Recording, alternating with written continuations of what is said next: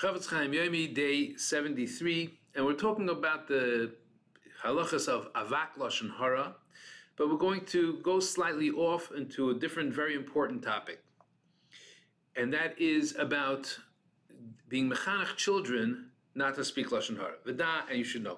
If a person heard his children that are ktanim, therefore they're not mechuyev in mitzvahs. Mitzvah ligor bahem. It is a mitzvah to stop them, to give them musar lafrisha mizeh, to take them away from saying lashon hara. K'dichsiv, and we mean by taking away lashon hara, taking them away from the habit of saying lashon hara. K'dichsiv chanech l'nar al pi darkei. You should be giving chinuch to children when they're still young, so that they should be on the way, on the right path. K'moshen isbar ba'orach chaim b'simen shemem gimel sif aleph the inyan kol isur sheb'Torah, that all isurim on the Torah are there's a chiyuv to the parents to be mechanech them that they should not have isurim.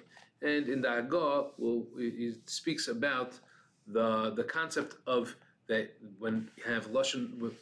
When a child gets used to saying lashon hara because no one stopped him, no one was mechanech them, that's usually what causes that in adulthood they stay being bali lashon hara because of they stay within the forces of their habit. How much a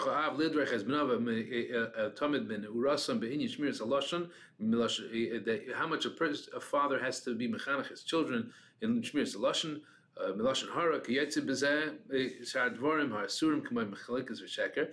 The milashon hara and also things that are like it machalikas and sheker. K'may shenakasav agra kiadiber v'amidus tzarech garav. Because speech and also midas attributes need habits. They depend on habits. Hergel al kol davar shilton, and the habits of a person are what has a shlita, what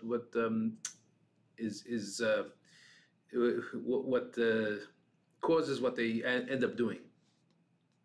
It is what has control over what they end up doing. Ube'emes kashan is boin and heitev, and in be'emes when we think about it, it's really well. Nimtze shesibas pritzas ha'oven hamar shaloshen hara. The reason why lashon hara is so prevalent and it's such a broken open gate. It's a pirza. The lashon hara. This is because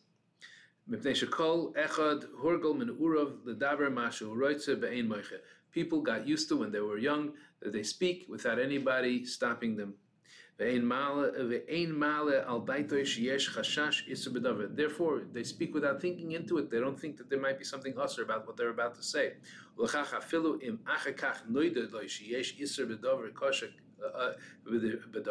Even though later on he learns that there's such a thing, that there's an isser of lashon hara,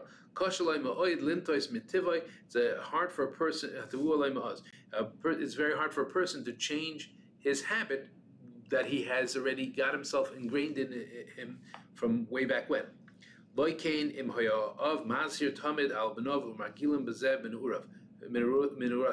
That would not be the case if the parents would get the kids used to it from when they are children. That they should not speak lashon hara, and also not to curse, and also not to say lies. On any person of the Eden.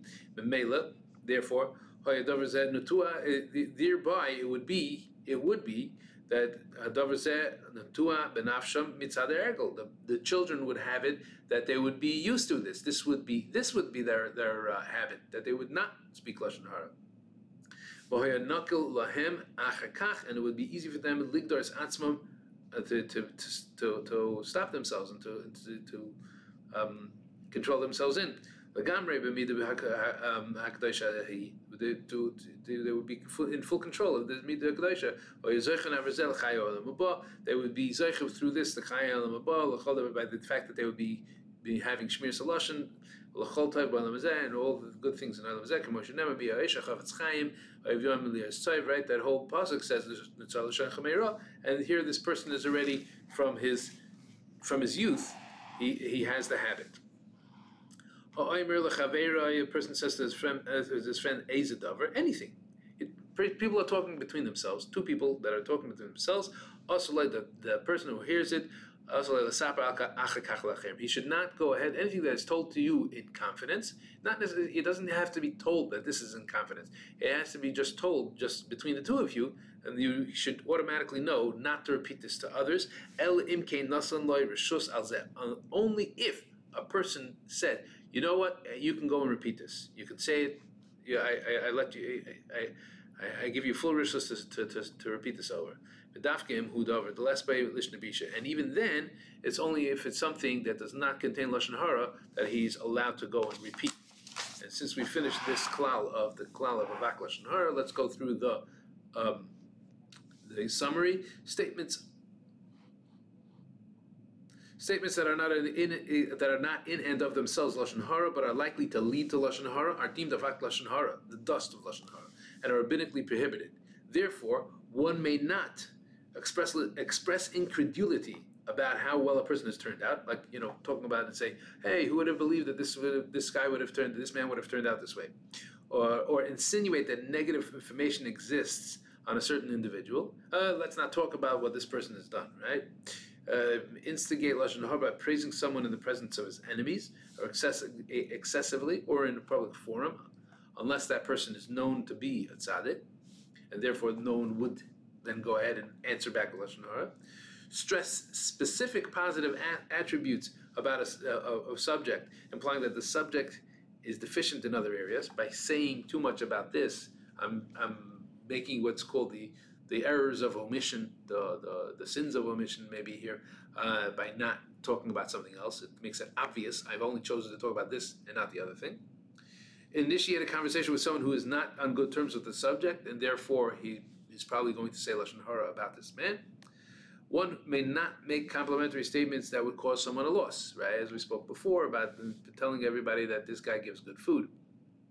One may not give the appearance of speaking lashon hara. For example, and this is a good example here that he's giving, he didn't speak about it then, when speaking lashon hara for te'eles, if a person knows that he's speaking lashon hara for te'eles, therefore he has to say, he's allowed to say it. He's allowed to say the lashon hara because it's te'eles. But if it wasn't te'eles, it would be lashon hara. Therefore, he has to say, the person must make it clear to the listener that intention is in fact te'eles. So therefore, it's not lashon hara. Otherwise, he's giving the impression that what he's saying is lashon hara, and that is avak lashon hara in and of itself.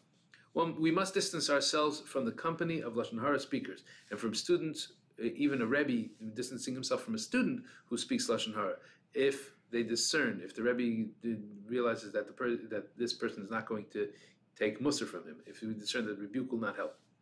Someone who finds himself in the company of lashon hara speakers must rebuke them, must give them mussar, even if the rebuke will not help, even if he knows why, because lest they think that he approves of their conduct, right? So just as a matter of registering the protest, so that people don't think that you condone this activity, this behavior. So long as it will not cause them to redouble on the lashon hara, right? So by giving them mussar or by registering this protest, they're suddenly going to double down on how they're speaking about this other person, then you shouldn't do it. We must educate even our young children to refrain from speaking lashon hara, as we mentioned. It is forbidden to repeat private information, even if it's not derogatory, unless permission is expressly granted. Yashar koach, and have a great day.